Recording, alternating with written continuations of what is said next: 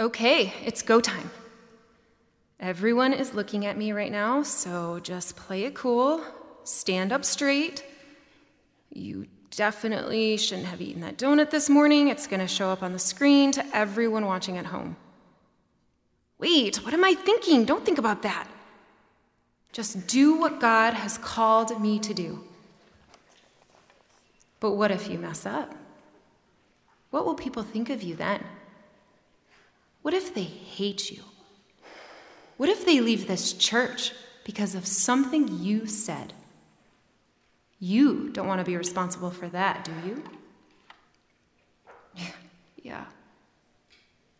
I don't think I can do this.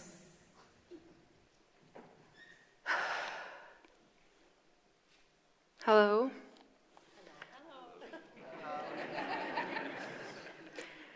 My name is Holly, and I'm a people pleaser. And this is where you say, hello, Holly, because if you don't, then I'm going to think you don't like me, and then I'm going to start to spiral, and then, I'm just, thank you. I'm just teasing. But I'm very aware that some of you are like, oh my goodness, this message is going to be for me. And then there's some of you who are sitting there, and you're like, shoot, I wish my spouse were here. Because you do not care whatsoever what people think of you. But before you check out and say, this message isn't going to be for me, I want to go a little bit deeper below the surface of my people-pleasing addiction, because I have learned that the root behind my people-pleasing ways is because I just want to be accepted. I just want people to like me and approve of me. I want acceptance. And if I sense that someone doesn't, or I'm going to enter in a situation where they might not, then there's this anxiety that rises up within me to the point where I will change what I'm going to say or what I'm going to do in order to gain their approval. And you might not struggle with people-pleasing like me, but I do believe that every single person wants to be accepted. And because of that, you and I will do some pretty crazy things to make sure that we are. Welcome to week 4 of Whispers, where we are replacing the voice of lies with the voice of truth. And today, there is going to be a battle in the Lord's house, because the enemy has you locked in a prison in your mind, and God is going to set you free. He's going to destroy the lies that have you in chains. He's going to reclaim his temple, and he's going to fill it back up with his voice of truth. And so could we pray right now for that freedom to take place? Heavenly Father, I just pray for chains to be broken in our minds. I pray for freedom. I pray for your voice to have more power than any voice that we would ever listen to. Would you set the captives free this morning, Lord? In Jesus' name, amen. We're going to dive right into God's word this morning, and I'm going to read to you events that led up to Jesus' crucifixion, and I want you to put yourself right there with Jesus. As he's being persecuted and as he's being led to the cross, I want you to imagine yourself right there. And if you need to, while I read, just close your eyes if it helps you focus. But while I'm reading these verses, I want you to imagine what you're seeing, or what you would be feeling, or what you would be experiencing if you were right there with him. And I'm going to be jumping around in the scriptures. So if you want to follow along, it's going to be up on the screen. And as you do that, as you're trying to imagine what it's like to be there, I want you to ask yourself this question. How would you respond to what's happening? So we're going to begin in Matthew 26:67. So close your eyes if you need to, and just imagine yourself there. Then they spit in his face and struck him with their fists. Others slapped him. Pilate asked, "So what should I do with Jesus, the one called the Messiah?" All the people said, "Kill him on a cross." Pilate asked, "Why do you want me to kill him? What wrong has he done?" But they shouted louder, "Kill him on a cross." Pilate saw that there was nothing he could do to make the people change. In fact, it looked as if there would be a riot. And twisting together a crown of thorns, they put it on his head and a reed in his right hand, and they knelt down before him, mocking him, saying, "Hail, King of the Jews." Imagine this is you. Imagine you're next to Jesus. And some began to spit on him and to cover his face and to strike him, saying to him, "Prophesy." And the guards received him with blows. After they had mocked him, they took the purple robe off of him and put his own garments on him, and they led him out to crucify him. And while Jesus was hanging on the cross, the people stood watching, and the rulers even sneered at him, saying, "He saved others, let him save himself if he is God's Messiah, the chosen one." How would you respond? It's hard to truly know and understand and relate to the physical pain that Jesus endured, because hopefully no one in this room has ever experienced anything like that, that type of torture or abuse. But what about the rejection, the abandonment, the betrayal, the mockery, and the shame, and the ridicule, the public humiliation, and the questioning? Oh, we can relate to this. Let me just list a few ways. Your mom or dad left you when you were a young child, and you've always struggled to understand why. It has left you feeling abandoned, and you feel rejected. Or maybe you had a parent that was physically there, but there was an absence of love and attention, and in its place was critique and judgment and pressure, shaming, feeling like you were never good enough. Maybe in your home there was a lot of yelling, and you felt like you were the reason for it all. Maybe it seemed that they loved their work or success or their drug or themselves more than it seemed like they loved you. Or maybe it was being bullied, teased for the way that you look, your shape, your size, your height, the color of your skin, what you like to do for fun. Maybe you were ridiculed, but even to this day, you aren't quite sure why. You just showed up, and people used you as target practice. And you have a message written on your heart because of that that says, it doesn't even really take that much for people to not like me. And you still carry that message with you today.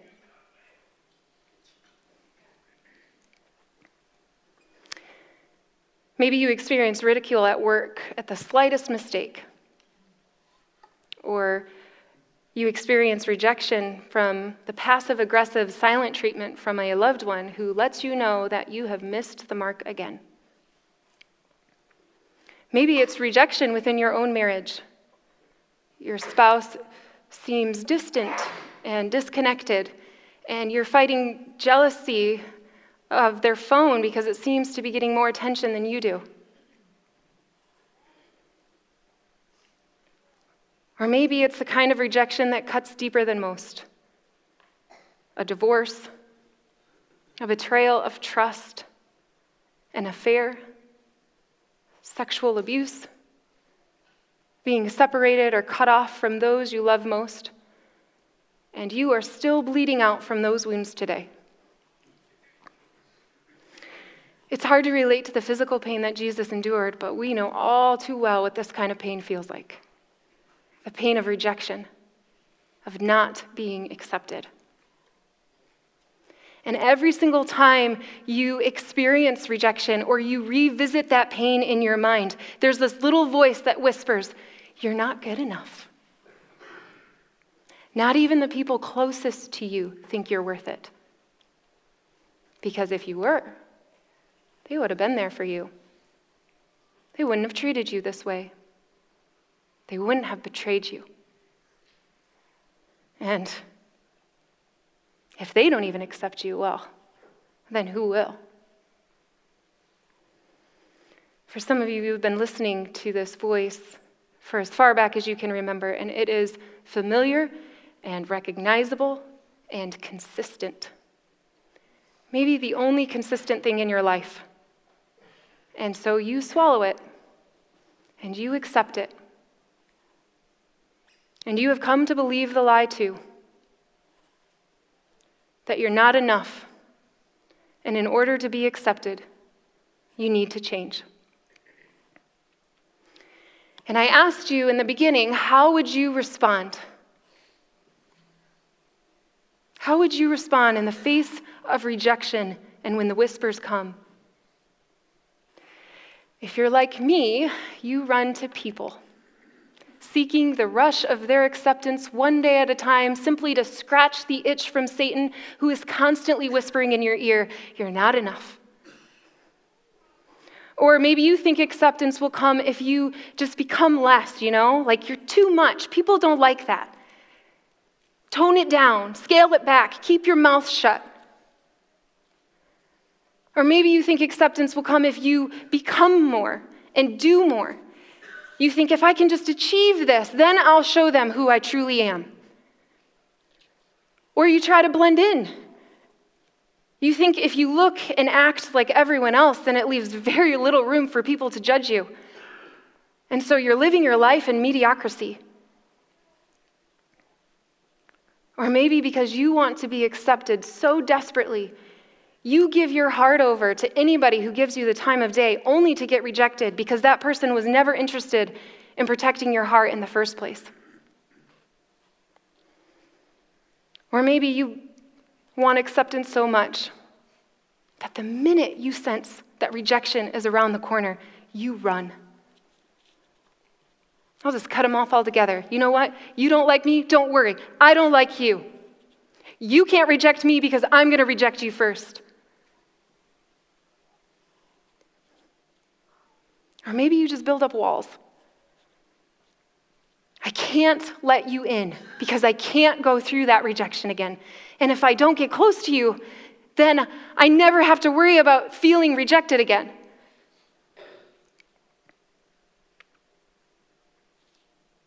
Or maybe you're not quite sure what to do with all of the pain. And so you stuff. And you've been stuffing for years to the point where it's now boiling over in anger onto everyone you love. And now you have anger issues that run so deep that you don't even realize that rejection is the root of it all. Or you cover it up. You cover up that pain of rejection with drinking and drugs, food, busyness. You drown yourself in your work so you don't ever have to feel that pain because you've realized if I numb myself, then not only do I have to not think about it, but then I'll never have to deal with it again. This is what we do. This is what I do in the face of rejection. This is what I see the world doing. Because rejection hurts. And all we want is to be accepted. And so we change. We change who we are. We change our course. We retaliate in anger, or we simply stop doing what we were going to do with the goal to never, ever feel that pain again. But when I look at Jesus, who is fully God and fully man, one who was like his brothers in every respect, and one who also wants to be loved and accepted and known just like you and me, I have to pick up my jaw off the floor when I read how he responds to this level of rejection that he endured. In Luke 23:34, this is how he responds. "Father, forgive them, for they do not know what they're doing." Wait, what? Forgiveness? That was definitely not on my list. That was not how I respond to rejection or how I see the world responding to rejection. Forgiveness? Jesus, how is this your response? How did you not change or morph into what everyone else wanted you to be? And not just at your crucifixion, but throughout your entire ministry. Everyone wanted you to change. Even your own people, the Jews, were pretty vocal about the fact that you were not the king or the Messiah that they wanted or expected. And yet you never responded to the rejection in any of these ways that I just described. Yes, you are fully God, but you were also fully man. And so how did you not respond in anger? How did you not give up on us or cut us off and say, you know what, forget you. You don't want me, I don't want you either. Or did you ever contemplate the idea that if you did change just a little bit into what they wanted you to be, that your earthly ministry could have lasted a little bit longer, which then meant more people could have been reached, which meant more souls could have been saved? I mean, that seems like a pretty reasonable justification for changing. I feel like God could have understood that reason and motive for it all. I know this is how my brain would try to justify denying who I am and what God has called me into, especially if it still had a good outcome. But here's what I know about God. Yes, he wants us to accept him. That's the gospel message right there, isn't it? But he will not change who he is, what his mission is, or what he says is true in order for us to accept him. I'm going to say that again just to let it sink in. He will not change who he is, what his mission is, or what he says is true in order for us to accept him. And he is calling you into that same identity and purpose. That you would not change who you are, or what your mission is, or what he says is true in order for others to accept you. He's calling you to respond differently than you ever have before in the face of rejection. That you would not cower, or bend, or weaken, or sway, or change, or retaliate in anger, or stuff, or hide, wall up, cut off, or people please any longer. But instead, you would respond maybe something like this. Like Noah, who chose to build God a boat instead of listening to the naysayers who said he was crazy. You would respond like Moses, who chose to lead a nation out of slavery instead of listening to the whispers in his head that were telling him that God's got the wrong guy for the job. You would respond like David, who stepped up to a giant when everyone was telling him to get back to tending the sheep. You would respond like Mary, who chose to carry the Messiah, even though it meant she was also choosing to step into judgment, gossip, rumors, critique, and rejection because there was no way people were going to think she was carrying the Son of God. Because if you don't respond like this, and you respond to rejection in favor of what others want or what the enemy wants, then what you're actually doing is you are elevating the opinion and the approval of others over the voice of truth and who God says you are.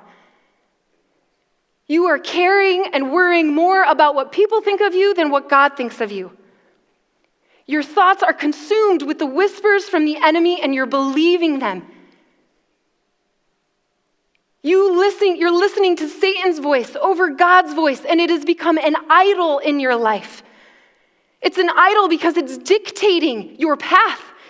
It's dictating how you're thinking about yourself, the friends that you're choosing, the biblical truths that you're bending, the compromises to sin that you're justifying, and God hates it. He hates it because you're listening to Satan's voice over his voice. I remember the first time I read this verse, 2 Timothy 3:12. It says, "Indeed, all who desire to live a godly life in Christ Jesus will be persecuted." I struggled with that one. God, these two things don't really line up for me. I want to live a godly life in Christ, but what you're telling me is that people will not like me. I will not be accepted. I will face critique and judgment. I don't know if I like that. I don't know if I can do this. Maybe I can be the exception. Maybe I can live a godly life in Christ and still have everyone love and accept me. And God so kindly says, "Oh, Holly." So what you're saying then is that you think you can achieve something that not even Jesus could achieve. Because not even he could achieve that. Because you see, if you please man in his ways, then you will have to reject me. And if you please me, you will have to reject man. Because my thoughts are not your thoughts, neither are your ways my ways. And so you will have to choose. But the deeper issue, Holly, is not that you want both. The deeper issue is, why do you believe you need both? Is not my acceptance of you enough? Oh, there it is. The root. The root to that insatiable thirst for more acceptance. Why do I believe I need both acceptance from people and acceptance from man? The truth? The truth is, the reason I feel like I need approval from people is because I don't always feel like what God says about me is true. You say in your word that I'm precious and worthy and valuable, so valuable that Jesus would die for me, but the problem is I don't always feel it. The reason it's easy to agree with the enemy is because I kind of believe him. And that feels right. And to agree with what you say about me, that kind of feels wrong. And for years, I listened to the whispers from Satan that told me that I'm not enough and I'm not worthy and I'm not accepted. And people along the way have affirmed that through their actions. And so I listened to this voice for so long that now I believe it. And this is where I look at Noah and Moses and David and Mary, and I ask, how did you do this? How did you get to a place where God's acceptance of you was enough? You said yes to him, even though it meant that you were choosing to step into a situation where many would not understand. So many would call you crazy. They would laugh at you and judge you and critique you. And how did you push through all of that and stay true to the course that God called you to? I have no idea their thoughts or what they possibly could have been going through in their lives to make them choose to live so radically for God's purposes. But when I read in God's word, there's something that stands out to me about each of them, and I wonder if you can pinpoint it too. In Genesis 7:1, it says, "The Lord then said to Noah, 'Go into the ark, you and your whole family, because I have found you righteous in this generation.'" Exodus 3:4, when the Lord saw Moses coming near, he called him by name from the bush. And Moses answered, "Here I am." 1 Samuel 16:12-13, then the Lord said to Samuel, "Rise and anoint him. This is the one," referring to David. So Samuel took the horn of oil and anointed him in the presence of his brothers. And from that day on, the Spirit of the Lord came powerfully upon David. And in Luke 1:30-32, the angel said to her, "Do not be afraid, Mary, for you have found favor with God. And behold, you will conceive in your womb and bear a son, and you shall call his name Jesus. And he will be great, and will be called the Son of the Most High." Looking at these verses, what do they each have in common? God spoke his acceptance over each of them. You are chosen. You are righteous. You are loved. I know you by name. You are approved by me. His voice into their life and into their situation was enough to squash any lie from the enemy that had ever crept into their lives to make them doubt their worth. And through that acceptance, listen to this, through that acceptance, their goal was no longer to gain acceptance because they already had it. Instead, they could live their lives from a place of that acceptance and step boldly into this calling that God called them to, no matter how ridiculous the call was. So how do we know that we're fully accepted by God like this? If you are a believer of Jesus Christ and you follow him, you already know. God sent his son to die for you. I don't know about you, but there's no one in this world I would give my child up for. I don't know any act of love greater in proving your worth and value than this. You are acceptable to God through the blood of Jesus Christ. The problem is we don't live our lives in this truth because we don't always feel like God accepts us. We don't feel lovable, worthy, valuable because we live in a fallen world where the enemy is constantly trying to make us doubt our identity in him. But just because you feel something doesn't make it true. Amen? Just because you feel something doesn't make it true. About 6 weeks ago, my family and I were vacationing at a beach house in St. Augustine, Florida, and the house we were staying at had a pool and it also had a walkway out to the ocean, and so we were back and forth swimming in the ocean and swimming in the pool, and of course, talk came up of sharks, right? So my youngest daughter, Brinley, who's 6, she refused to swim in the ocean. And she asked me several times if there were any sharks in the pool, and I assured her that it was impossible for sharks to live in the pool. Then throughout the week, even with this truth, I would watch her swim in the pool, and then out of nowhere, I could see this fear overtake her. She would start frantically swimming to the edge of the pool, and I would say, Brinley, what is the matter? And she said, I feel like there's a shark in the water. And I said, Brinley, I already told you that it's impossible for sharks to live in the water.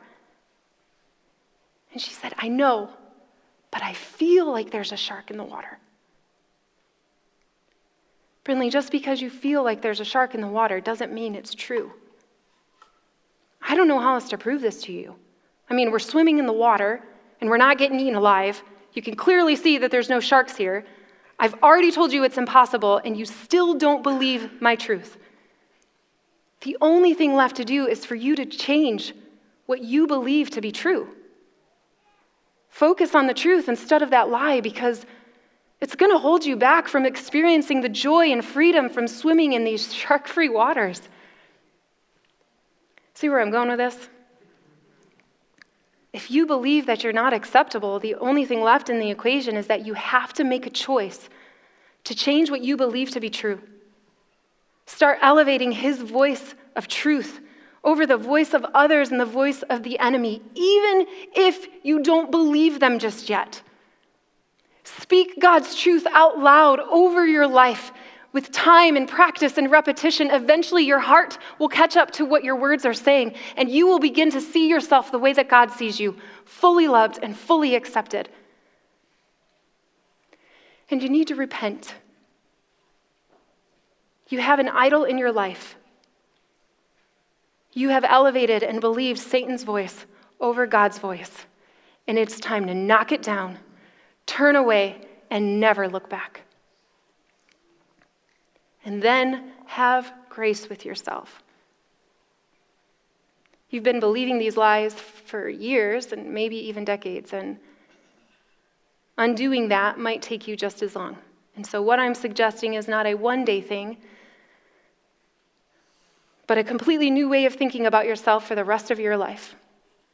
A journey towards renewing your mind.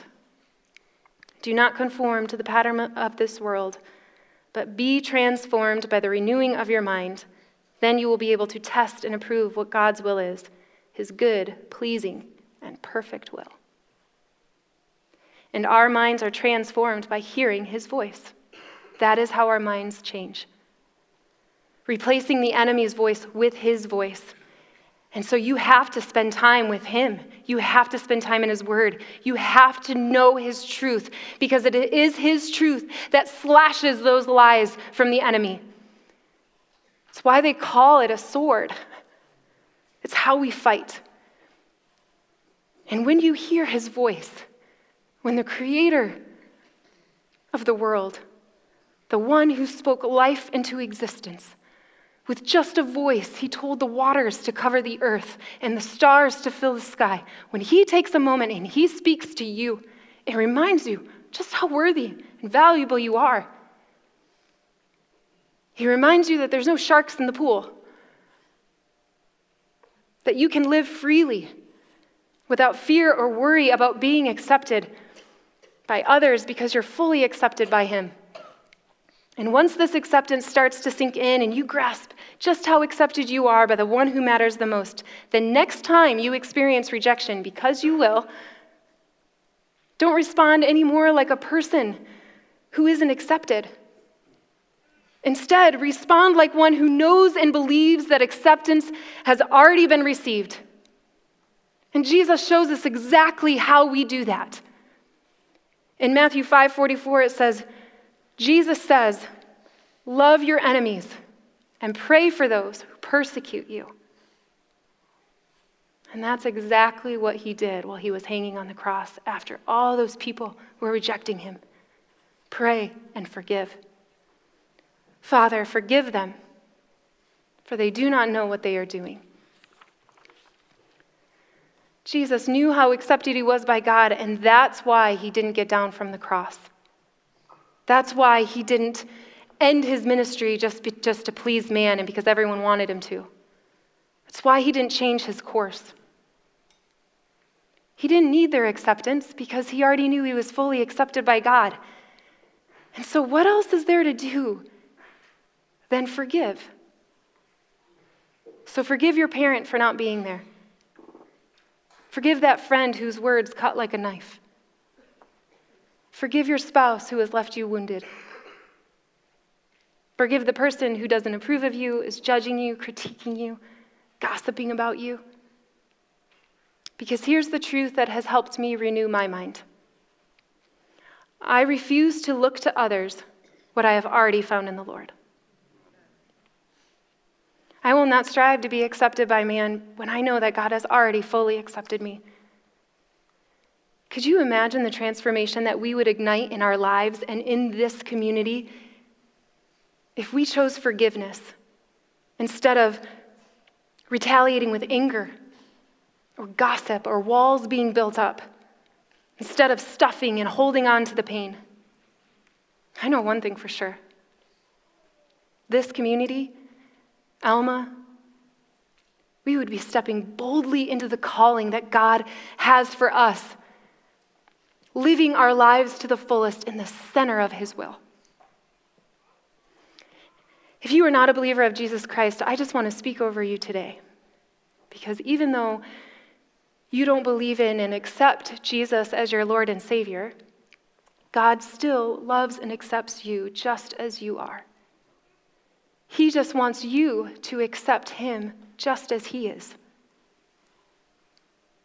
He wants you to stop listening to the lies of the enemy and step into your identity as his beloved child and begin listening to what he says about you and how worthy and valuable you are because you are his child.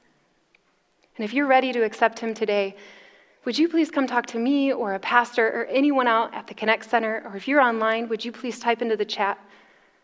We would love to come alongside you as you begin your journey with Jesus. Church, who does God say you are? Hello, my name is Holly, and I'm accepted by God.